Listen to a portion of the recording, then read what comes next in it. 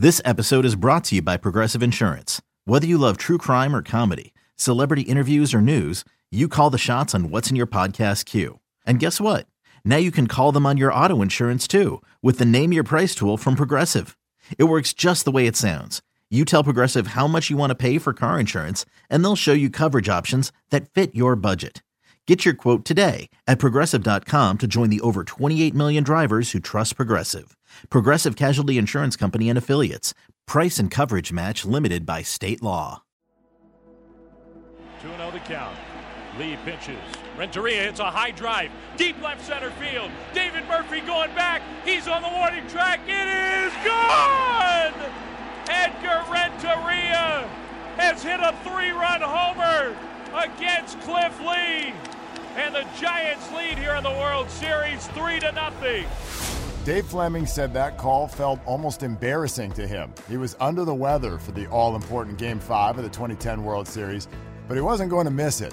He powered through, as did the Giants, and his famous voice crack has become beloved, as it perfectly captured the emotion of the moment as the San Francisco Giants closed in on their first ring. The details behind that day and much more as we go inside Dave Fleming's Giant Moments now. This is Inside Giant Moments, presented by T-Mobile. Our franchise has countless memorable, iconic moments. Join Mark Willard as he connects with our former players who lived these moments to relive the emotions, the stories, and the joy. Dave Fleming joins the Inside Giant Moments podcast, and of course, one of the voices that passes all of these moments along to all of us. So, Dave, this will be really fun, and I appreciate you doing it. Thanks for coming on, man. Yeah, one of the only benefits that I'm seeing of what's going on right now, as you and I talk, is a cool chance to reminisce and think back and appreciate what we've had here. So I'm glad to be with you, and maybe we'll have a few chuckles and share a few memories. Yeah, I'm sure we will. That's definitely the plan. And you know, looking into it, I mean, as someone who is also in broadcasting, of course, and you and I are about the same age, I really admire what you've been able to build in your career. I mean, what a dream scenario that you put together in coming to the Giants before you were even 30 years old. How did that all come together? Yeah, that now it seems like so long ago. It's funny to think back. When I was doing minor league baseball, in fact, I'll be a little long-winded here, but my first job out of college in minor league baseball was with a team called the Visalia Oaks down in Visalia, California, Central Valley, just south of Fresno. Tiny little minor league team. Some great people ran that team, and it was a wonderful experience for me. I was one of 3 people who worked for the franchise full time. So we ran the whole thing. I broadcast the games. That was like my 8th most important duty that I had with the team. I did all kinds of stuff from, getting sales done in the off season to vacuuming the clubhouse when the visiting team left to painting the walls of the ballpark when the paint started to peel off. I mean, I did a little bit of everything, but anyway, so that was my first job out of college. And a guy who was a minority owner of that team, I think mostly just because his buddies owned the team just for fun, was this guy named Pat Gallagher, who Giants fans who've been around a long time will recognize that name. Pat is a very, very important person in the history of the Giants in San Francisco and was the marketing guy behind a lot of the famous campaigns, Quad a Candlestick and the Crazy Crab. And, Pat was there in the lean years and the great years, trying to build the Giants fan base, and did a wonderful job doing it. Anyway, he was a small owner of this minor league team that I worked for, and Pat flew in for the Visalia team, made the playoffs that year, and so a bunch of guys from the Bay Area decided to fly down and watch a playoff game, and they landed at the little Visalia airport. They took this prop plane and flew into the Visalia airport for this playoff game. And on the drive, which was probably 15 minutes from the airport to the ballpark, they put the game on the radio. And, Pat clearly hadn't been listening to a lot of Visalia Oaks games over the summer, but he listened to this game. And when he got to the ballpark, we're doing the game and whatnot. And Pat comes up to the broadcast booth, which, by the way, wasn't a booth. It was a folding table, and like an awning. We had no tarp. If it rained twice that year, I think, and the game got rained out because we had no tarp. Like the this is the smallest of small-time minor league deals. And Pat came up and said, "Hey, we listened on the way from the airport. I thought you sounded really good. Here's my card. I'm Pat Gallagher. I work for the Giants. Stay in touch. Be fun to follow your career." So I thought, well, that's cool. Really nice of him. He didn't have to do that. Fast forward 2 years, and the Giants are hiring to replace Lon Simmons. Lon, at that time, the great Hall of Fame voice of the Giants for so many years, was basically doing weekend games. John would go do Sunday Night Baseball, and Lon would fill in for John. So he would do most weekends when John was gone. It added up to maybe like 40 games over the course of the year. It was like a great semi-retirement job for Lon, kept him in the mix of it all, kept him doing some games, but wasn't a huge time commitment. Lon had decided at that point he wanted to move to Maui full-time. He was retiring for good. He was going to Hawaii. That was it. So the Giants needed 40 games of coverage. And so they sent out word that they were going to hire some younger or, less experienced broadcasters, and they were thinking of hiring several of them at the same time and just kind of rotating through. And I sent my CD in, and I sent it to the Giants, to KNBR, and Bob Agnew, and also to Pat Gallagher. And I just told Pat, hey, I sent in a CD to the Giants, just so you know. We'd stayed in touch, talked a couple times since that day 2 years prior or 3 years prior. And Pat called over to KNBR and probably talked to Larry Baer as well and said, look, I'm not telling you what to do. Just put this guy's CD in the pile of ones that you're actually going to listen to. Make sure you listen to this guy. And because you've been there as a young guy when you were coming up, the way it used to work, especially when it was tapes and cassettes and CDs, these program directors, you'd walk in their office and there'd be like a mountain of tapes off in a corner, all mislabeled and half stepped on. And that's how we were trying to get jobs. It's like the worst possible process to hire people. But Pat did me a huge favor. He said, no, just make sure you listen to this guy. And as it turned out, Pat had them listen, and Bob Agnew, I think, was the first guy to call me and say, we would like to use you for some major league games with the Giants this year. And that's how I got my great break with the Giants. And I probably ended up doing 10 games that first year. That was 2003, the year after the World Series, the year of JT Snow at home plate against the Marlins in the playoffs. The Giants had this terrific year and had a great team, and interest in the team was really high. Even after the disappointment of 2002, 2003, the Giants got off to the best start they'd ever had in their history of their franchise. They were like 18-3 or something like that. So it was a great year to be a part of the broadcast, and that's how I got my start. And it turned out the next year the Giants ended up picking me of those guys who had filled in to come on full time. And there were some other really talented broadcasters who did games that year, but for whatever reason, I clicked with Dwayne, with Mike, with John, and the Giants hired me from there. I mean, that is a quick trip to the bigs, man.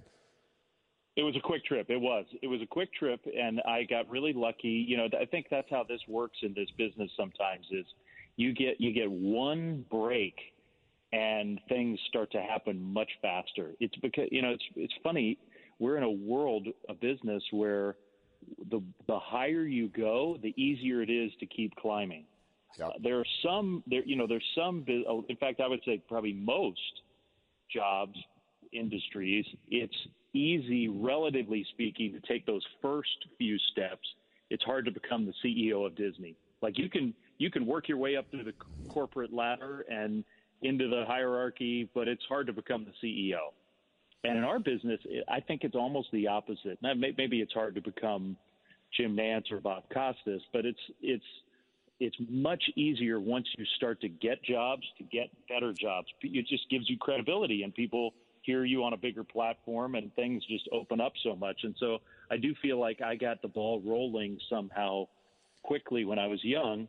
and that got me to where I am much quicker than for most play-by-play guys, and I'm very thankful for that. That 2003 year, Giants fans who've been around for a while might remember this. My first weekend doing Giants games was in April of 2003, and the Giants were playing the Phillies in Philadelphia. Part of the way the Giants did this was I was on the East Coast at that point. I was doing the AAA games for the Red Sox in Pawtucket. So when the Giants would come east, they would pick some games for me, so I was closer. That's kind of how we divided the whole thing up. So my first weekend of doing games was late April of 2003. The Giants, as I said, were off to the greatest start in their franchise's history, flying high, everything going well. And I show up, and the first night I broadcast was a Saturday night, and the Giants lose. And the second day that I'm there, the Giants get no hit. Kevin Millwood pitched a no-hitter against the Giants in the second game that I ever broadcast in the big leagues. And I really, it was a thrill to be there. I mean, it was like, seriously, no-hitters have become a little more frequent, or at least were for about a decade, kind of starting right then. There was this period of time where we had more no-hitters and perfect games going through Matt Cain's perfect game. It's kind of stopped now as pitchers have a hard time getting through 9 innings. But there was a golden age of no-hitters that almost started like that day. But up until then, no-hitters were like really, really rare. There had been guys who had worked their whole careers, 25 years as a major league broadcaster and never broadcast a no-hitter. This was my second game. And the only problem was that it was against the team that I was broadcasting for that had been almost unbeatable up till then. And I walked out of the booth that day going, well, I'll never forget that, and I may never get to do that again. I mean, why would they want me back? I can't get a hit when I'm around. It was a terrific game, but the funny thing is, I learned a lesson off of that, because what got written in the papers, that was almost, God, it seems scary to say, that was almost like pre-internet. Not quite, but like the papers still were where people expressed opinions, and that's what sort of the voice of authority came. And a couple different mentions in the Bay Area papers after that no-hitter had a little nugget about me. It kind of became like a thing. Hey, young guy shows up and watches a no-hitter. It was a little bit of a story, but both, or however many mentions there were, made note of the fact that, like, in the big pressure moments of the no-hitter, I mean, I didn't call the 9th inning. Joe Angel did. He'd been with the Giants and been around the big leagues for a long time. But there were some big plays and big moments that I called, and they made note of the fact that, hey, this young guy didn't flinch. And so even though my feeling was sort of like dread when I walked out of there, it turned out to be a really good thing for me, because I think it was like this immediate verification that, okay, if we hired this guy and there's a pressure moment, a big moment, Barry Bonds was building. He'd already set the single-season home run record. There was a lot of anticipation in 2003 about the career home run record. Could this guy handle big moments? And I think the answer after that day, at least, the Giants felt like, was yes. Man, I mean, the whole thing kind of blends together with the recurring theme of how quickly this is all going. And there was some synchronicity to it as well, because you grew up in Virginia, and I imagine when you're listening to baseball games as a kid that John Miller is there doing the Orioles at the time. And so to whatever level, he might have been your guy as you're listening to baseball. What do you remember about listening to him when you were younger? Oh, he was my guy for sure. And, the thing that I most remember vividly, because I wasn't one of those kids, the Orioles were our team, but I grew up in the D.C. area. So it was a strange disconnect and a strange relationship with the Orioles for all of us who grew up where I did, because we wanted to love big league baseball. I loved the big leagues. I loved watching baseball in the summertime with my dad and brother. But there was like a love-hate, because we always felt like, and I think it was true, and for obvious natural reasons, the Orioles very much resisted the idea of Washington having a team again. And we all felt like, hey, D.C. it's become this world-class city, and the columnists would write these columns over and over again about how Washington's ready for a baseball team. And it was the Orioles who prevented it from happening. So even though I've listened to John a lot, it wasn't like I was one of those kids in my room at night with the transistor radio on every night because there was this funny relationship with the Orioles. Like, that's my team, that's our team, but they're the reason why we can't just hop on the subway and go to a game here. So it was a really funny way to be a baseball fan. But what I do remember vividly is several times a year we would go up to Baltimore. And, you know, when I was really little, it was Memorial Stadium. As I got into high school, Camden Yards opened up. But I remember those days of we would haul up to Memorial Stadium and we'd pile a few of my friends in, and my dad would take us up to a couple games a year. And we had one of those big station wagons that had a rear seat facing backwards. And like it was fun to sit in the rear backwards seat, and you could stare at the driver in the car behind you and make funny faces. And, you know, you're 8 years old. You think that's really hilarious. And, but we would go to the games, and I can remember, I can put myself in that as an 8-year-old, even sitting here today talking to you, of hearing John after the game do the highlights and the recap of the game driving home. And that really was that's not just pre-internet, that's practically pre-Sports Center and highlight shows. I mean, that's where any information, out-of-town scores you got, notes from around other teams and other games came from a live broadcast like that. And I can really vividly remember listening to John, and, you know, you can listen to him do highlights to this day, and to me it sounds similar to what I heard when I was a kid driving home from Memorial Stadium. Well, and that's quite a thing. I mean, the idea of stepping into your childhood background and you know, the thoughts and dreams that you may have had when you're young, that's a big thing for people to kind of wrap their head around, and you've really lived that at a high level. So when you then suddenly step into being a colleague with John, and there's a very established Kruk and Kipe on the team as well, was there a process there? How long did it take for you to feel like you were kind of up to that? Well, I would say this. I didn't feel up to it at first, and I really felt intimidated. Intimidated is probably the wrong word, because I was happy to do the job, and I thought, I told myself, you're capable of calling a baseball game. You can do this. This isn't above you. It's not like somebody else would come in and do. But what I was sort of intimidated by was the idea that, okay, there are 4 of us doing these games, and 4 of us that our fans are hearing every day. And one of them doesn't sound like the others to our fans. Right. One of them isn't recognizable. One of them isn't already known. One of them isn't already famous. One of them isn't already beloved. And I really thought, gosh, I am set up to fail here. This is like, there's not even like one other guy who's kind of on my level. There's 3 guys who are at this super high level, and then a total newcomer who, at that time maybe I was 26. 27, something like that, and I looked maybe 20, and I thought, I'm really set up here to look bad. Like I'm gonna stand out, and not in a good way. And you know what? It was totally the opposite. What it turned into, and this was another really good lesson growing up in my professional life, of I did not have to force anything those first few years. And so you're asking me how that worked. What it really allowed me to do was just focus on the absolute basics, do the job, don't make anybody mad, say the score a lot, sound like you're having fun, call the game, that's it. I mean, those first few years, I don't think I showed my personality very much. I didn't joke around that much. I let them do the joking around on me. There's a lot of that in that direction, but I didn't do it much in the other direction, and it was absolutely perfect. It took all of I thought going in, all the pressure's on me. I have to sound like those guys.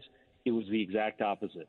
The pressure was taken off of me because those guys were so good that I was just a part, kind of along for the ride, and as long as I did my job, nobody was going to be mad at me, and I fit in, and that was it. I didn't have to try too hard. I hear young announcers, and I'm sure this happens in other ways, other walks of life, just trying so hard right away to impress.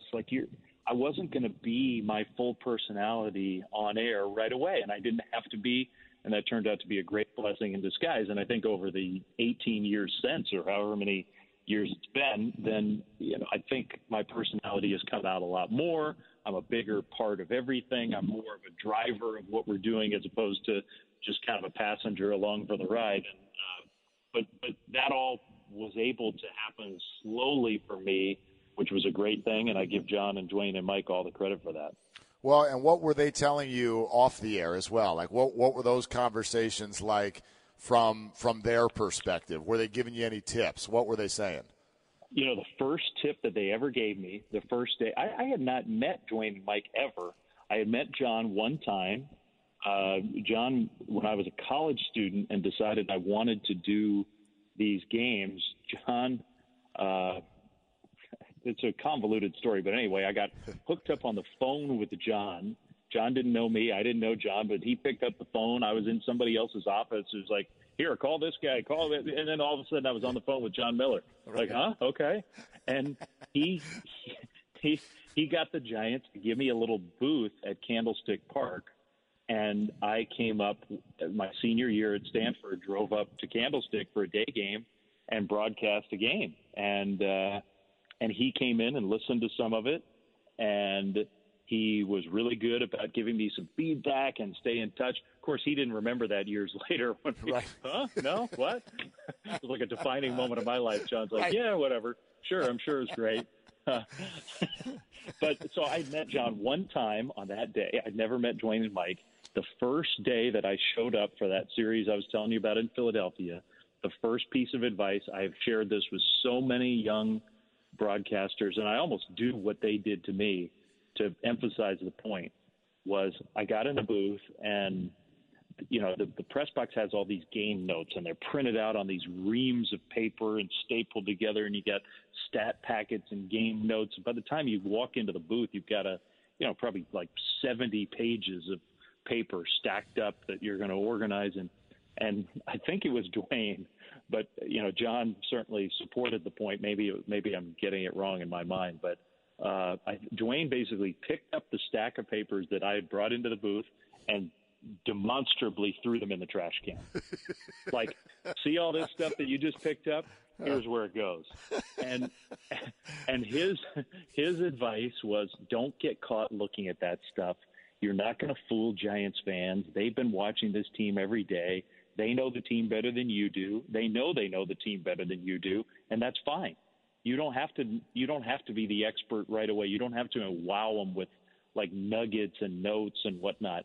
Just watch what you're seeing on the field, describe that to them vividly, and they'll be happy with you. Forget about all that other stuff. And it's great. It's just terrific advice for any young play-by-play guy who wants to be Vin Scully right away and tell anecdotes that you weave inning to inning and there's a payoff. No, Vin can do that and could do that and was great at it. You on day one cannot do that. And so that's what I did. And I really basically, I don't want to say I throw my stuff in the garbage can every day. That's not true.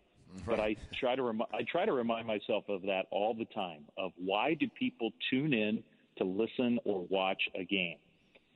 Maybe you're going to give them a laugh. Maybe you're going to tell them something about a player that they didn't know and make a story come to life and make a guy's personal story, make a viewer or a listener more invested in their success or lack of or struggles. That's part of our job, and I take that part of our job seriously. But people put a game on because they want to know the score. How's the game going? How's my team doing? Or how's that team? What's been the most important thing to happen in the game? Have there been any really great plays? And that's it. That's why people watch these games. And sometimes we just make it so complicated with all the other stuff that for us in our own heads sounds really interesting and great. And for the average viewer or listener is not all that interesting, isn't all that great, and distracts from the main reason why they're putting you on in the first place. And it was the best first lesson I could have learned from those guys. And I think about it really almost every game that I do. I think about taking that pile of paper and throwing it in the garbage can. And in my mind, again, I don't do that with everything, but I do that with a lot of stuff. I do. I think you're spot on. It's good advice, good thing to keep in mind. You've made a little bit of a reference to this. You joined the team at such an interesting time because while it was a good team, they started out for a while, not necessarily making the playoffs once you were there full time. But you are dropped right into the middle of the Bonds home run drama. What was that like for you? Well, it was a little bit intimidating because it was, it was a circus, not in the way that the Giants handled it, but it was just, Bonds was so polarizing, and Falco was going on at that time simultaneous. So the national news was there, I love Pedro Gomez, but he's there every day and driving Barry crazy about that, and there was this dynamic of tension and everybody, people rooting against him at other ballparks, our fans rooting so hard for him. And then he started to get hurt and he was missing time. And, the whole thing took on such a life of its own. It was strange to have that.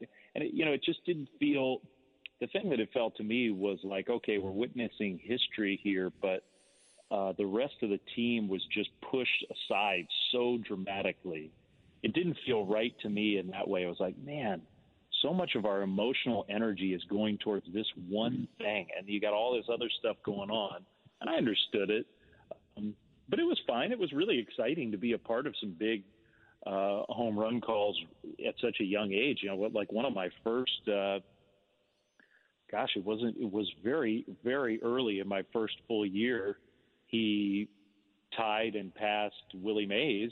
Bonds did, his own godfather, who was there at the ballpark to be there with him when he did it. What an amazing blending of history and sort of emotionally loaded moment that was. That was like a few weeks, I think, if I'm getting the timeline in my head right, into my full-time job. So you're seeing things that just, you don't get to see very often. And I love that part of it. I ended up, I called the home run that tied Hank Aaron. And I thought I did a good job on like a really big home run call that was really important. And that, that makes you feel good when you get a super historic moment like that. I had the famous thing. I don't know if you were paying attention back then, but the one where he passed the Babe. Oh, yes. 7:15. Dave, let's jump into that. What will you take us through that experience? And for people who don't know what Dave is referring to, the mic cutting out in the middle of home run number 715. This is in 06. There are a lot of people, a lot of different angles who have told this story. But your experience, what happened and what was that like? The real story is this. I mean, and this isn't hiding anything from anybody or disputing what anybody else has said. But so it's like a Sunday afternoon, I think. It was a weekend afternoon game, day game, beautiful game. Giants and Rockies, I think. And Bonds is at 7:14. And I think it was Byung-Hyun Kim, the guy who had been such a big character in the World Series in 2001 for the Diamondbacks. At that point, it bounced around a little bit.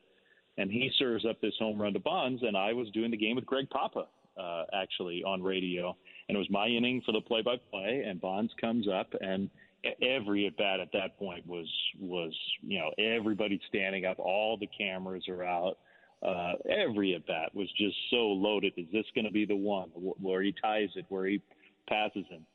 So he hits this ball to center field, and, I mean, he just absolutely – it was a classic – Bonds home run. It's one of those where if you're doing a big home run call, it's the one that you dream of because there's no doubt about it.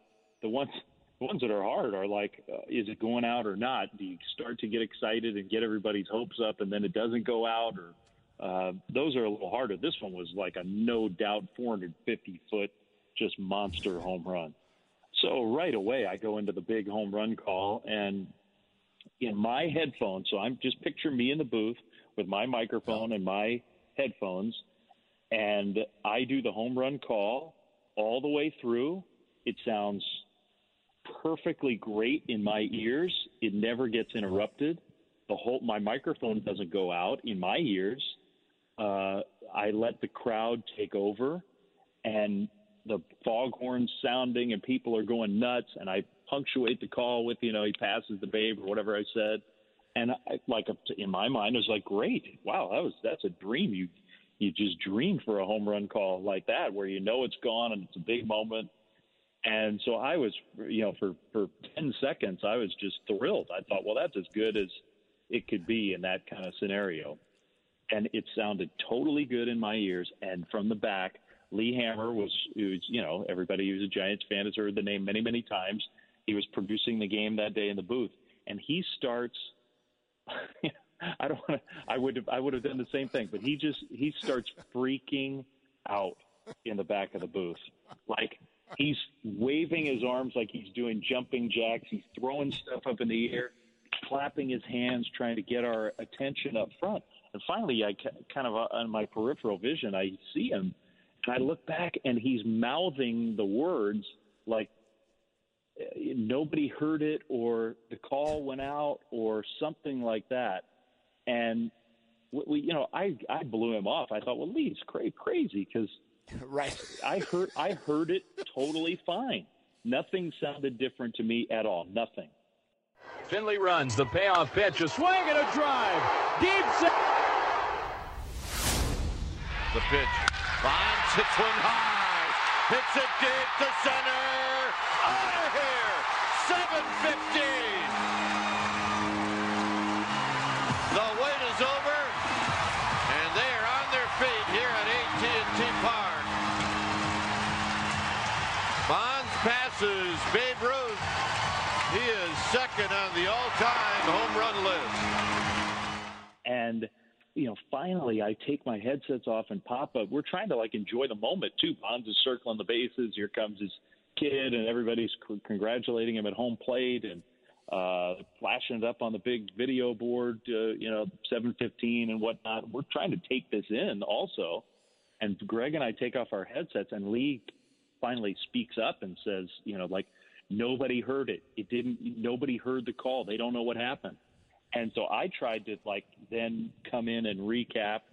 Well, in case you missed that, Bonds, whatever, damage control, nobody could hear my microphone, even though I could hear it perfectly, was gone. And so finally Greg turns his up and comes on and explains the situation. And my heart just sunk. I just couldn't comprehend. I couldn't comprehend what possibly, was it my fault? Did I do something? Did I kick a court? But no, because it's not like the thing cut out in the middle of the call and I couldn't hear it. It sounded totally fine.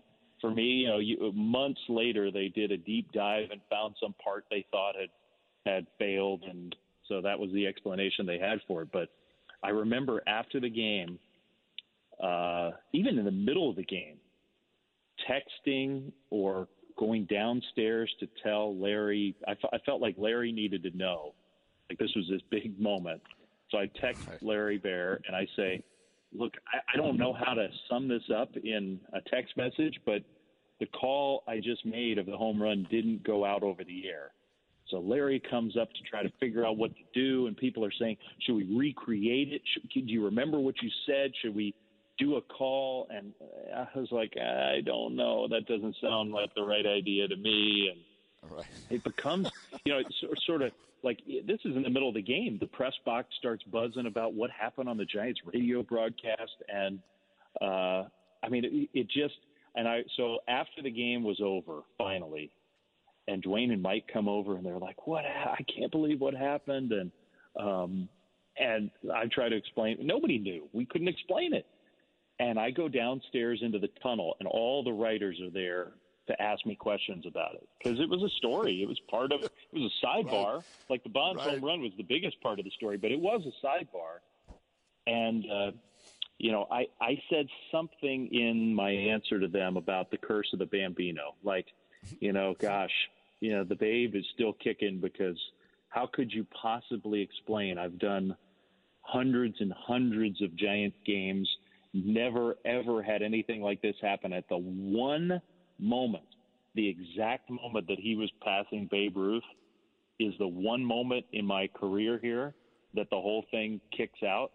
You know, like there's got to be something to that. And people picked up on that, and my phone started ringing. NPR was calling. Good Morning America wanted to interview me about how did it feel to have a home run call that was destined for the Hall of Fame, erased for all time. And I wasn't totally ready for all that stuff. Right. But I think what ended up happening was, instead of somehow it focusing on me, like somehow I screwed it up, because I didn't. I mean, I did the call, and it was a good home run call. I had a sense of humor about it enough to where people, I don't know if they felt sorry for me, but they took it in stride along with me, and so it became, in a weird way, as disappointed as I was, as much as it put the spotlight on me, which I didn't want in a big moment like that, it became a moment where I think people felt a connection to me, and I laughed about it, and I had my little canned line about the curse of the Bambino and whatnot. And so, you know, in a way, I think I came out of it just fine, no worse for the wear, and who knows, maybe in some way it let people get to know me a little bit better. But man, was I disappointed in the moment, because it was just a majestic, historic. This is Babe Ruth. You know, this is a guy that I'm broadcasting a connection to Babe Ruth, and nobody can hear it to this day. The call was lost forever and ever, not recorded anywhere. No, it's never been heard other than in my ears and Greg Papa's ears. And you can ask Greg. It was a pretty good call. Right. I mean, it's unbelievable. You know, Kruk and Kipe did an episode, and Kruk he does not believe that this was an accident. Like, he's like, I mean, because of what you just said, it's like all of these years, and I bet you could say even since then, this has never happened again, has it? Never happened again. It's the only moment in my career. I've done thousands and thousands of games. It's the only moment where that's happened. It does seem like that can't be a coincidence. Right. So, I mean, I'm not pointing the finger anywhere. I have no clue. But, I mean, in your heart, do you believe that it was just some sort of wire that went out at that time? No. I mean, I do feel like somewhere along the chain, somebody did something to make that happen. I do. I mean, but I'm not even saying that maliciously, like, oh, we need a deeper investigation and find out. I just think it's too big. It's too big of a coincidence to think that is the only moment that has ever happened, and literally in the middle of the, Bond swings, long drive, deep center field. I think it was Steve Finley. Finley goes back, and that right then it drops out. Like right as I was about to say, it's gone. He's past the Babe. It dropped. That just can't be a coincidence, can it? I don't think so either. But you know what? Maybe that's going to be our next podcast. Like we could, 15 years later, let's do a deep dive investigation, and we know all the people to interview. So I'm willing to take that on, Dave. We could do like a serial podcast like series and have some dramatic music behind. And on the next episode, Lee Hammer will be to blame. Yeah, Lee will be one of the last episodes. There's no question about that. Oh man, did 07 make up for it at all when you got, and you mentioned this already, when you got to do 755? What did that feel like? Hensley retired the Giants in order in the first inning on just 10 pitches. Overshift on the infield for San Diego. Outfield very deep. 2-1 pitch. Bond swings and he drives one to left. Going back on this ball is Hairston. It's gone! Off the facing of the second level. And Barry Bonds has equaled baseball's all-time home run record, number 755 for Bonds. He does it in San Diego. And Bonds' teammates, led by the manager Bruce Bochy, are walking out to home plate as Bonds crosses home, gives a huge hug to his son Nikolai. Bonds with 755 career home runs. And now high fives from his teammates, hugs from the Giants coaches, everybody out to congratulate Barry Bonds. And the cameras go off here at Petco, and almost everybody's standing, and many are applauding Bonds as he has equaled the great Henry Aaron. Yeah, it did feel good, and it felt good to have a moment that wasn't interrupted, that was a clean, good home run call that, Giants fans thought I did it justice. And although that was, that's the opposite of a Bonds home run in a way. Like the 755, if you go back and watch it, was just barely got over the wall, and I think it was to the opposite field. It was like he hit it to left center field.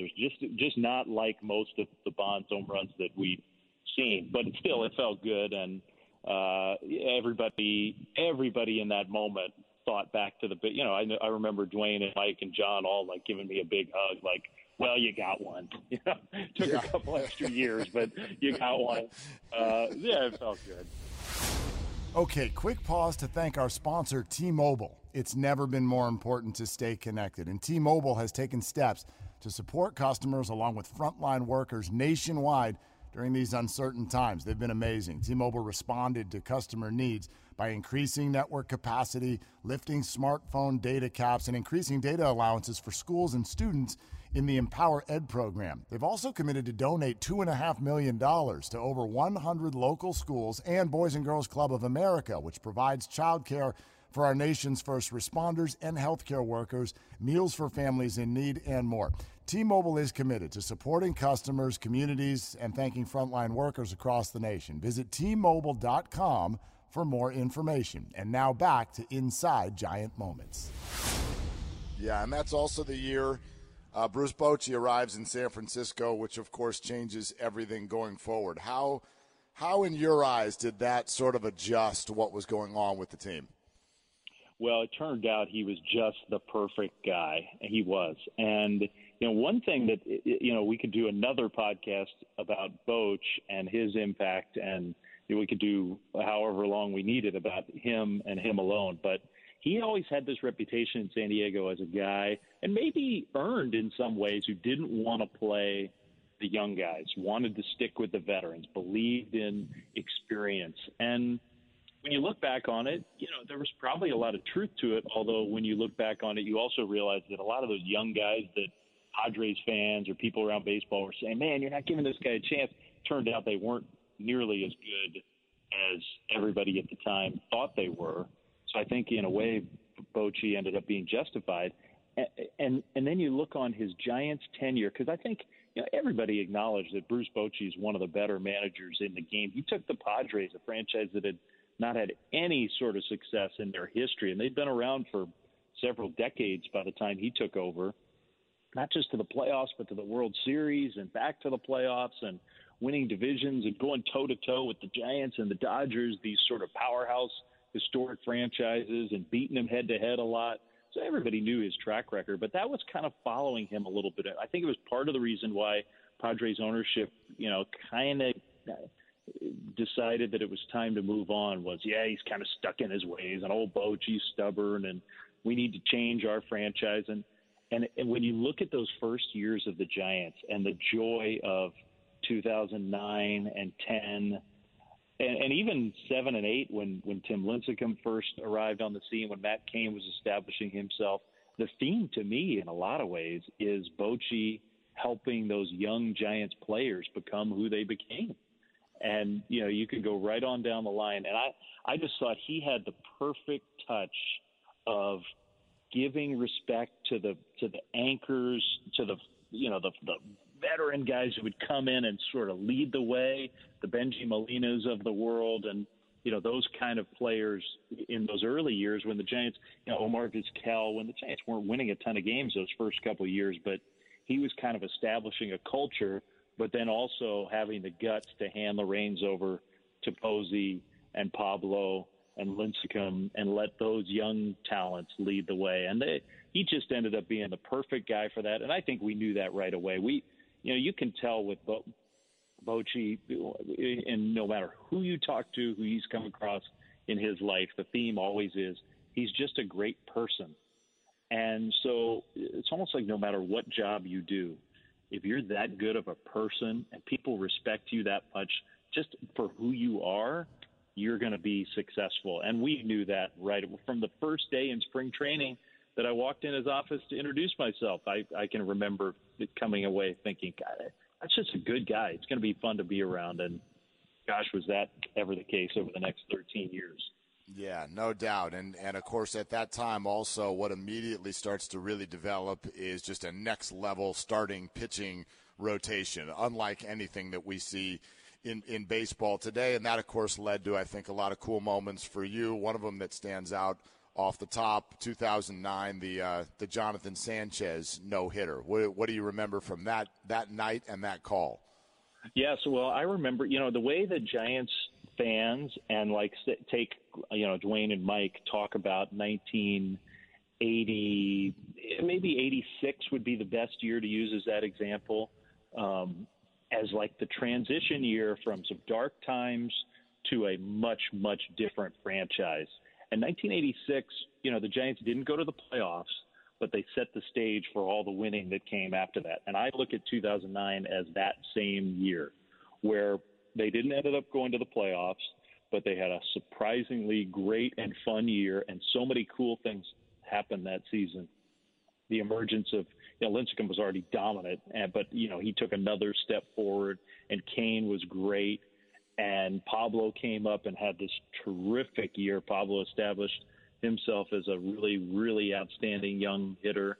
But the Jonathan Sanchez moment, more than any other, when you look back on 2009, more than any other single moment, was, to me, the night that the ballpark came back to life. The ballpark for a couple of years, Giants fans were beaten down a little bit, and they enjoyed the Bond stuff, but the fact that the Giants weren't winning after all the winning in the early years of the park, just 2000, 2002, 2003, the Giants were so good, and every game felt like a huge game, and so many playoff moments. It was just a downer to go into this 4-year tailspin in a way, even with the history that was going on.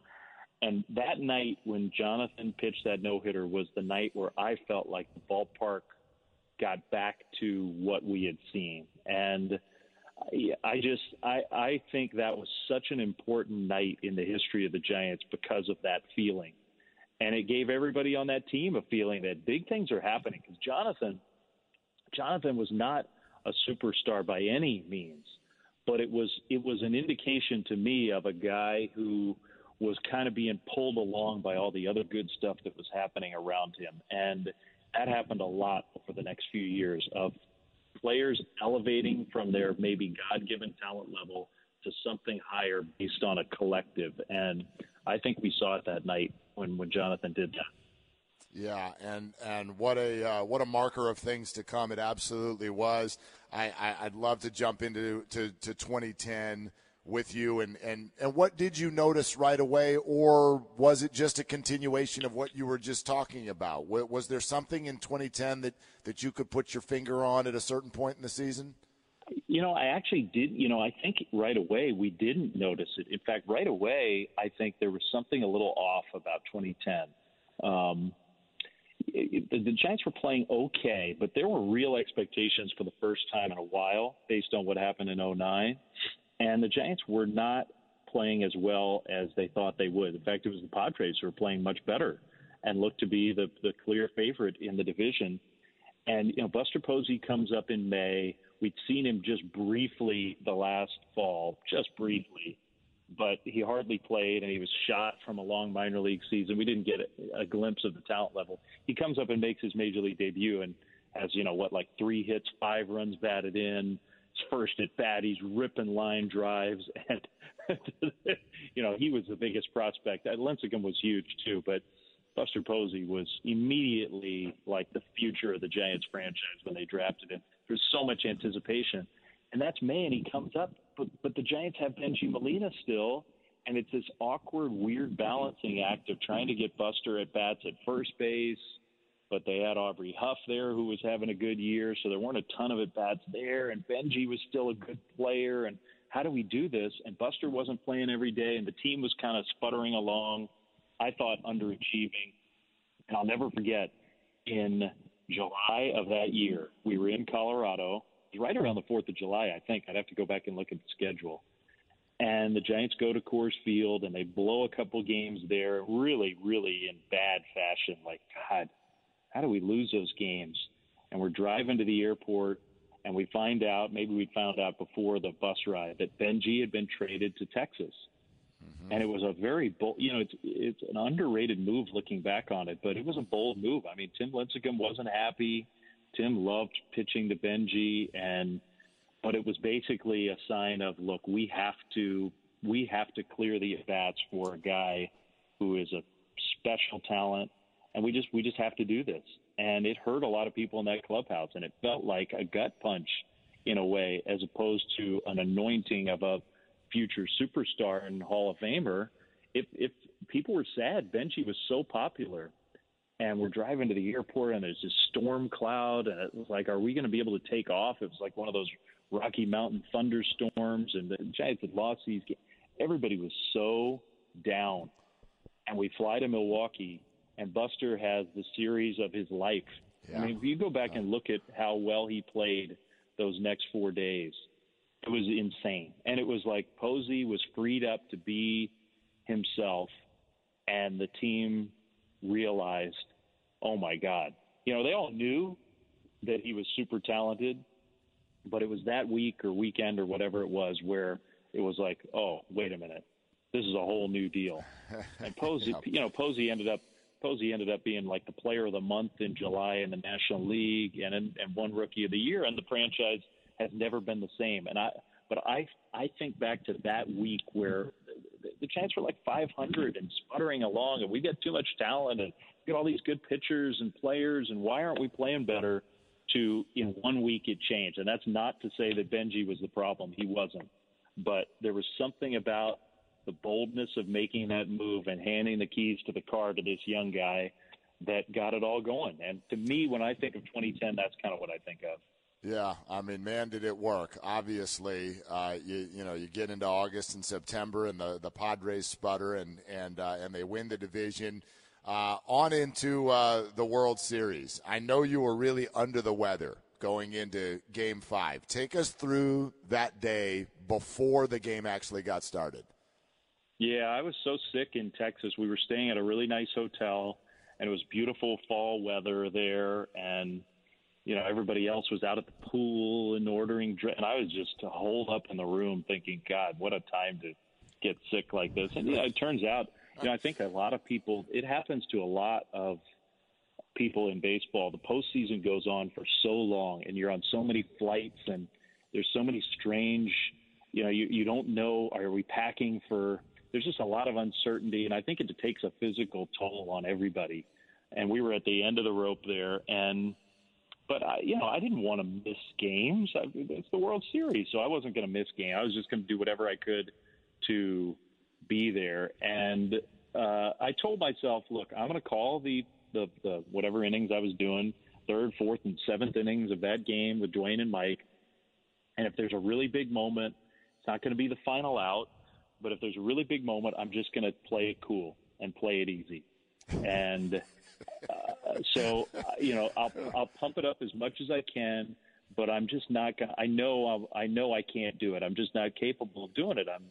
My voice isn't right, and I'm sick, and so here we go to that seventh inning, and Edgar Renteria, he ended up being the World Series MVP, and he's got a special place in Giants history. He was a free agent bust, basically. The Giants were counting on him to be a big part of who they were, and he just wasn't playing well in any way until those playoffs. And it's like, he always had that reputation of being a big game guy. And it turned out to be absolutely true with the Giants in 2010, and he had a good playoffs.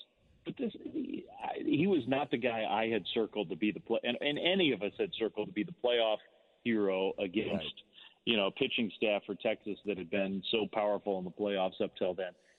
And, there was something about the moment, whether it took me by surprise in a way, or I just couldn't, and I probably, did what every other Giants fan did watching and listening across the world. It just was like, oh my God, what did he just Edgar Renteria?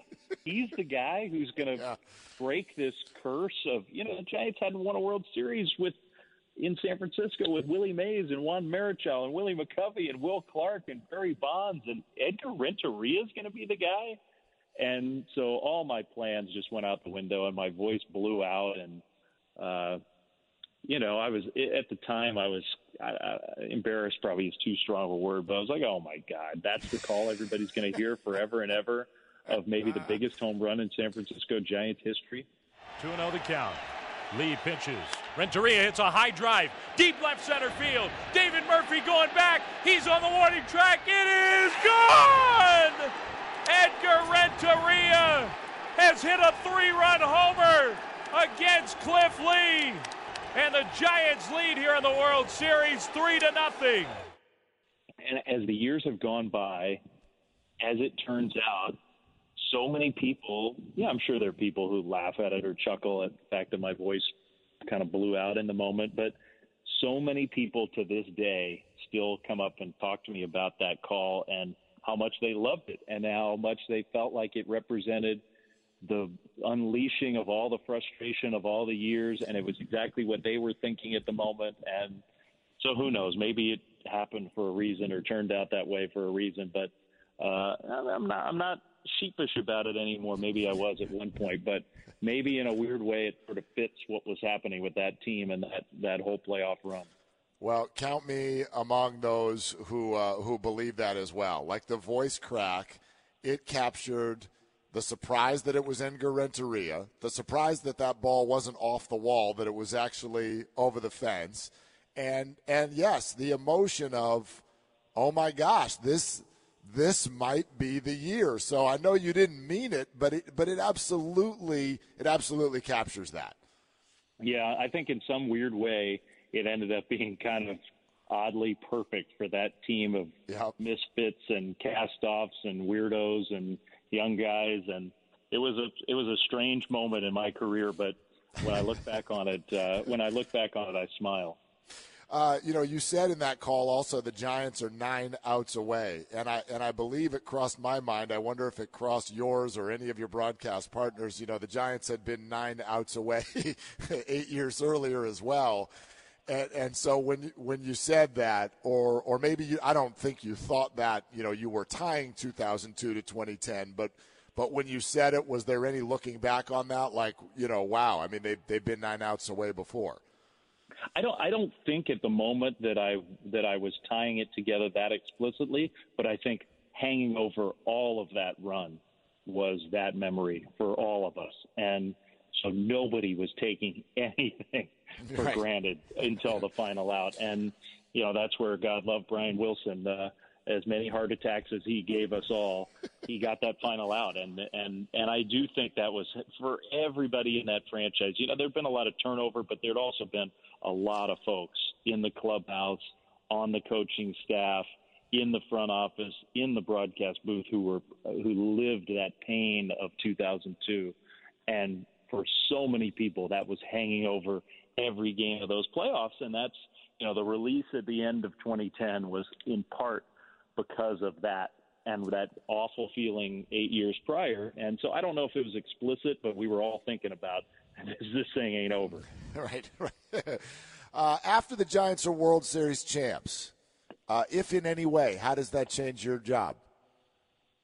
Well, it made it better. When it all of a sudden, Giants are a great historic franchise with tons of great fans and huge slice of the emotional, the emotion of the Bay Area and Northern California, the heartbeat of this place that we all love so much. But it changed after 2010, and it just became, Giants baseball became the place to be, and that ballpark was, which always had been special, ratcheted up a notch, and kids were playing. Little leagues were full and waiting lists, and people were camping out to have their kids play baseball in the city. And we were getting invited to the Supreme Court by Supreme Court justices who wanted to talk to the team. And when we'd go to D.C. and, the White House visits and all of that. And so just so many cool things came out of that. Being associated with the Giants became so much cooler after that. And it didn't slow down for a bunch of years. It probably still hasn't slowed down in a lot of ways. So, my personal life didn't change all that much. It just became more fun. The 2012 Matt Cain perfect game. I know, for instance, the team was a little short that night. I know Kruk was not there. What do you remember about that entire night and again the ending of it where you get the final call? Yeah, it was also a strange day. Matt's talked about this before, and I know Brian Sabian's talked about it before, because the U.S. Open was starting the next day in San Francisco at the Olympic Club, the golf tournament, and so it was like U.S. Open night at the park, and I was down in the clubhouse before the game with Dustin Johnson and a few other players who were talking to Willie Mays about golf and the U.S. Open and how the Olympic Club was going to play, and Matt did that thing at the beginning of the night where before first pitch, it was a couple hours, I guess, before first pitch. It was kind of his batting practice was winding up. He had to ask special permission, and this isn't a new story, but he had to ask special permission of Sabian. Hey, I know I'm the starting pitcher, but they want me to have a long drive contest with Dustin Johnson from home plate. Can I do it on the night that I'm pitching? And I think Sage reluctantly said, yeah, sure, you can. So here comes the starting pitcher for that night's game out to home plate with a tailor-made driver to whale one into McCovey Cove. And, I mean, those guys literally did that, and it was such a funny, weird start to the day because of that. And so I think that is one reason why, in my mind, it took a bunch of innings. I mean, we knew Matt had great stuff, but it took a while to lock in on the fact that it could be a special night, because it did start off as a night that wasn't normal by baseball standards. It was almost like, it wasn't a joke, but it was like, yeah, it's golf night. We're hitting golf balls into the bay before the game, and it's almost like a minor league promotion or something like that. But as the game went on, it was clear. And, as much fun as it was to call the final out of a perfect game, which still is the only instance of that in the history of the Giants, it was the Gregor Blanco catch will forever be one of my favorite moments as a broadcaster, and not just because of what an amazing play it was and getting to call the play-by-play for that play, but I think my call was something like, I'm sure it's archived somewhere. We go back and listen to it, but he peels himself off the outfield grass, and I said something like, that's the kind of moment where you start to think it's going to happen. Yeah. And, it turned out that it did. Sometimes you say something like that, although I try not to say something like that unless I really mean it. But it turned out that's exactly true. That's how I was feeling. And it just felt like it felt like the perfect call for the moment of, because I think that's what everybody in the ballpark was thinking. Well, if he made that catch, this guy's going to do it tonight. Right. And from that catch on, the whole place was jumping already. In the fifth and sixth innings, that anticipation starts to build. When he made that catch, from that moment on till the end of the game, it was a madhouse. And people were running around. I remember ESPN people telling me years later that they were driving around the city, like having dinner, because they were there to cover the golf. Like a bunch of the top people at ESPN were in town, and like maybe put the game on the radio in the cab going back to the hotel, and told the cab driver, no, we got to get down to the ballpark, and like racing to come in and try to see, would somebody let them in? Could they get in with a press pass? There's so many stories around town because there were so many people there for a different event that I've heard from years later about being in the city that night. Yeah, it was a slow build. It was one of those nights that just is like you started to get a sense of what was happening, and it felt like maybe another couple hours before it actually did. It was, it was one for the books for sure. And then a few months later, you guys are right back in the World Series again, and I would love to hear how this comes together. You are not on the call for the ending of 2010, so the man you listened to growing up hands you the baton for the ninth inning of Game 4 in 2012. What did that mean to you? Well, and it was the 10th inning, right? So it was right. That's a good point. Yes, and that's really how it happened. So we had this matrix. Now, I will say this: I love that we do it, but it is complicated in the playoffs because most teams kick their TV guys to the curb, which is so wrong in a lot of ways. But like most teams, the local broadcast goes off the air television-wise in the playoffs, and the TV announcers have nothing to do with the game calls. And it's like, man, these guys are huge parts of the fans' experience all year, and then nothing. So it's never felt right to us, and we've never done it that way. And we've always incorporated Dwayne and Mike in the playoff radio broadcast because that's the only place that they can go. And it makes for a crowded booth, and sometimes literally a crowded booth when you have 4 people plus a producer engineer in a small radio booth. It can be awkward just to pull it off logistically, but figuratively as well. So we have this matrix planned out ahead of time, like, okay, John's doing innings 1 and 2, and Dwayne's doing the 3rd, and I'm doing the 4th, and John comes back for the 5th, and Dwayne comes back for the 6th, and it's like you need like a code breaker to figure out who's doing what, and it's complicated. But always through all these years, the 10th inning has been my inning for whatever reason. Okay, Dave doesn't get to do as much in the regular game maybe as he would ordinarily, so the 10th inning is Dave. So we go to the 10th in Detroit, and back to the play-by-play. Here's Dave Fleming.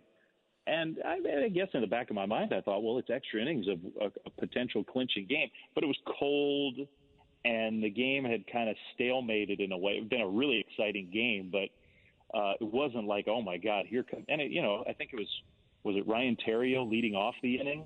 Yeah. Or came up with 1 out. So it wasn't like, oh, here comes Posey and Pablo, and they're doing it right here. But anyway, Theriot gets on base, and Scutaro, little perfect Marco Scutaro moment, knocks him in, and the Giants get a run on the board, and they're 3 outs away from winning a World Series. And so we go to commercial break. The Giants have the lead. And I put the headset down, and I lean across the booth. I mean, literally, you can picture I'm on the far left if you're behind us facing the field in Detroit. Then Dwayne's next to me, and Mike's next to him, and John's next to him. It's the biggest booth in the game maybe, so it's the perfect booth for the 4 of us. We're all there lined up together. And I kind of lean over the other 2 guys to John, and I say, because John didn't get a chance to call in 2010. He was working the network broadcast on radio, so he didn't do the Giants call in 2010. And I lean over to John thinking, well, he didn't get to do it last time. He's the voice of the team. And I say something to John along the lines of, look, John, would you like to do the bottom of the 9th? This is history. You should be doing this call. And John didn't even miss a beat, just looked at me and goes, no, it's your inning. What are you talking about? This is your inning. You do it. You called the run. We do. That's not how we do it. And okay, so issue resolved. And I do. Maybe in the moment I didn't think as much about it, but looking back on it, it was a great gesture from him because I think in the history of our business, there are probably a lot of guys who would have said, "Oh, you're right. Yeah, I'll do that." Gee, I hadn't thought of that. Sure. And maybe there's some guys who would have volunteered it themselves, but So it took a lot for him to do that, and I'll never forget it because I got to call Romo striking out Miguel Cabrera and the Giants winning the World Series. And in the history of the game, there just aren't that many broadcasters who've called the final out of a World Series, and I'm on the list. 2-2 the count. Romo shakes off Posey. Now has the one he likes. Romo's 2-2 pitch on the way. Cabrera takes strike 3 called, and the Giants have won the World Series in Detroit. And the celebration begins as the Giants mob the mound. Cabrera strikes out looking to end it. And not only have the Giants won the World Series, they have swept the Tigers in 4 games in dominant fashion. And it's the 2nd World Series title for the Giants in the last 3 seasons. No doubt. And John gets his chance a couple years later with the pop-up to Pablo in Kansas City. Does that moment in 2012, you were mentioning the Blanco catch, for instance, in Matt Cain's perfect game. Does the 2012 Game 4 call, does that stand out above the others, or is it just kind of on the list? Yeah, probably so. It probably does. I mean, I think my kids remember it too.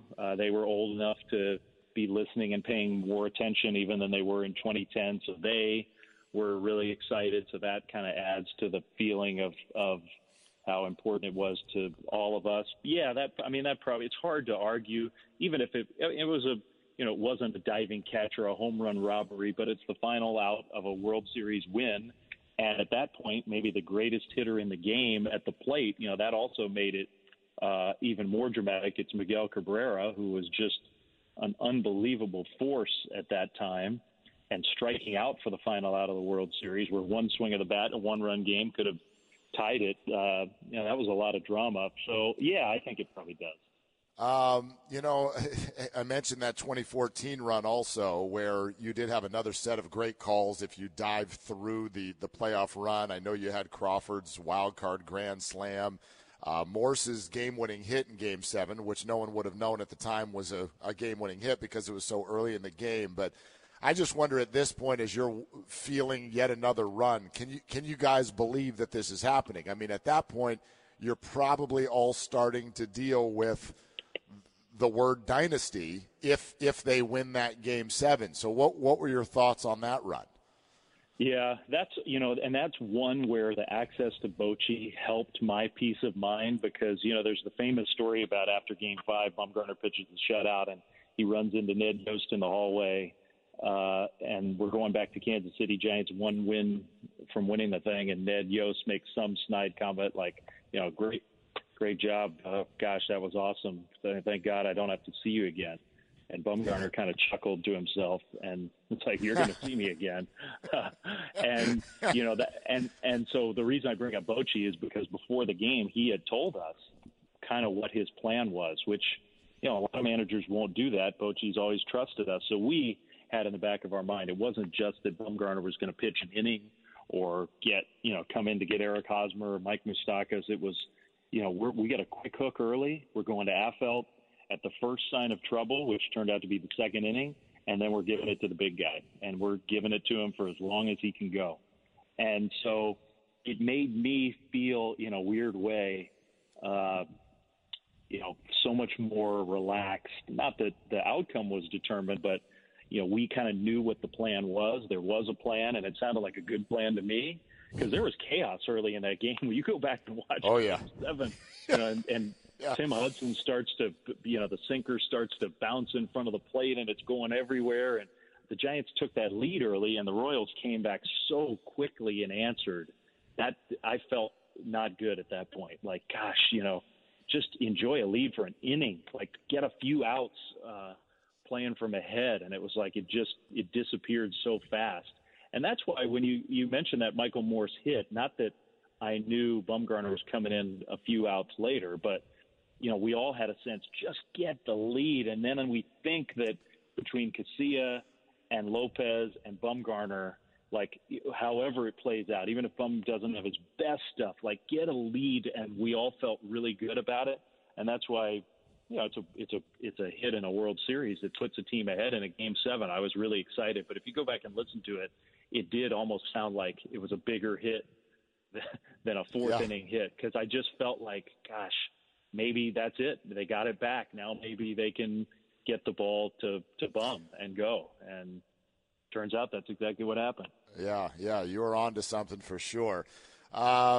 Gosh, Dave, I mean, you're closing in here on 20 years under your belt already as a Giants broadcaster. I wonder how that compares to what you were thinking when you first got the job.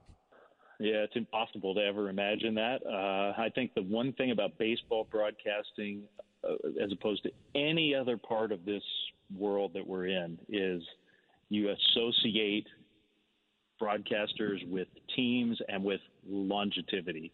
And whether it's Vin or Ernie Harwell or Jack Buck or whomever, you can pick a lot of examples. All the Giants broadcasters over the years, there are many examples of that. It's the one sport where that association is so strong. And so, maybe in the back of my mind, when I first came here, I thought, gosh, wouldn't it be cool to be one of those guys where you just were with the team and you got to stay with the team? But 20 years, I was hardly 20 years old. Not literally, but I mean, like 20 years that I couldn't possibly have dreamed of what 20 years from then would look like. And it's just, I think I've said it to you before when you and I have talked just in different conversations. I get to do all this other stuff, network sports and college football games and MLB games and playoff games for other MLB playoff games and big events on different stages. But nowhere is it even comparable, the feedback and interaction you get with the people who are watching or listening as opposed to local baseball. So no matter what, I can do a game on the biggest stage, a New Year's Bowl game with top 10 teams and an audience of 10 million people watching on TV. But I walk out of there and the game's over and somebody says, good job. And, maybe I get a few text messages from some people around the country, and that's that. When you do local baseball, every day that I'm in this city, I walk around and people just want to talk about the Giants and the game that just happened or a game that happened a long time ago. And there's just no comparison to the feedback and the interaction you get. And it makes it so rewarding. It's so much fun. And that's to me where the years and the history that builds up comes into play. I have 20 years of memories with all these people who live around us and I interact with every day. And that's kind of the language that we speak. And, so I feel really, really lucky about that. I could have never dreamed about it. But, now that I'm here, I'm kind of dreaming about maybe 20 more. Like, why not? Mm-hmm. I'm feeling pretty good. Yeah, I mean, that's a pretty comforting answer that you just gave, I think, for Giants fans, because I know that is their hope, that you're quarterbacking this thing and the next generation of baseball in San Francisco. So how would you describe what's in your mind's eye for the future? Yeah, John had the laugh line. I went to Cooperstown when John was inducted into the Hall of Fame. The Giants gave me the weekend off, which was super nice because it presented a lot of issues for the broadcast. But I said, I think I should be there for John. He's going into the Hall of Fame. And I've done more games with him than any partner he's ever had, which also sounds funny to say, but it's true. Right. And John had the laugh line. He thanked me for being there, just a brief mention, which was really he didn't have to do. But he said something like, I can't wait to be sitting on my, back porch in whatever year he named and listening to Dave and Tim Lincecum on the call. It was a funny line. But it makes me laugh to this day thinking, I wonder who might I be sitting beside us. I'm the old crusty guy who's been around for a long time, and we're breaking in some new voices for the Giants. Who knows what it'll look like 20 years from now, but it's a cool feeling to even think about. I mean, you have an opportunity actually to be one of those guys that I don't think we think are going to happen anymore. But you know how when Vin Scully or someone like that gets toward the end of their career and they're like, he's been the Dodgers voice for 65 years. And you're like, how is that even possible? How is that even possible? And the business has changed so much, but has that ever crossed your mind because of what age you were when you started? Like that could happen. Yeah, no, I think Vin was 21 when he started, so I don't think anybody's going to be wanting to listen to me when I'm 94 or whatever it would take to get to that milestone. But but you're right, even something like 50 years, like imagine working for the same company for 50 years, let alone a job like this with the sort of the weight and the privilege and the experience of doing what I get to do. But, just being just working for, the water company for 50 years is an incredible accomplishment, let alone something like that. So that's a hard one to sort of envision. But, I do think that we're all in this together. And so that's where it's just a different relationship where the fans use me as a conduit to something that they really, really love. And so I become a part of that. Not that I like to think I'm good at what I do, but even independent of how good or not good I am, I'm just there every day with something that people care so deeply about. And so I'm connected to it. And, that's a really cool thing. Dave, so was this conversation. My gosh, what a ton of fun. That was heartwarming and just awesome. I thank you so much for taking the time to hang out. What a cool walk down memory lane for me. I hope people are interested in. I mean, that was a lot of personal history for me. I don't know if that's as interesting for anybody to listen to, but let's make it another 20 years or more. How about it? That sounds good to me. Thank you so much, sir. Thanks, Mark, for doing it. Talk to you soon. Thanks so much for listening to Inside Giant Moments, presented by T-Mobile. Don't forget to give us a rating and a review and share the podcast with your friends and family. For more exclusive conversations, subscribe to the Inside Giant Moments podcast, presented by T-Mobile now.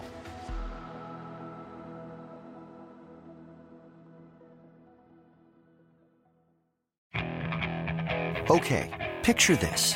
It's Friday afternoon when a thought hits you. I can waste another weekend doing the same old whatever, or I can conquer it. I can hop into my all-new Hyundai Santa Fe and hit the road. Any road. The steeper, the better. Because my all-new Santa Fe is available with H-Track all-wheel drive, so I can hit the trail without a worry in the world. Heck, with 3 rows and best-in-class rear cargo space, I can pack the whole family in with all our gear. We've got available dual wireless charging for our phones, so we'll never lose touch with civilization, and we won't lose touch with the primordial power of Mother Earth. So which is it? Waste the weekend or do something a little more epic? And conquer it in the all-new Hyundai Santa Fe. Visit HyundaiUSA.com or call 562-314-4603 for more details. Hyundai, there's joy in every journey.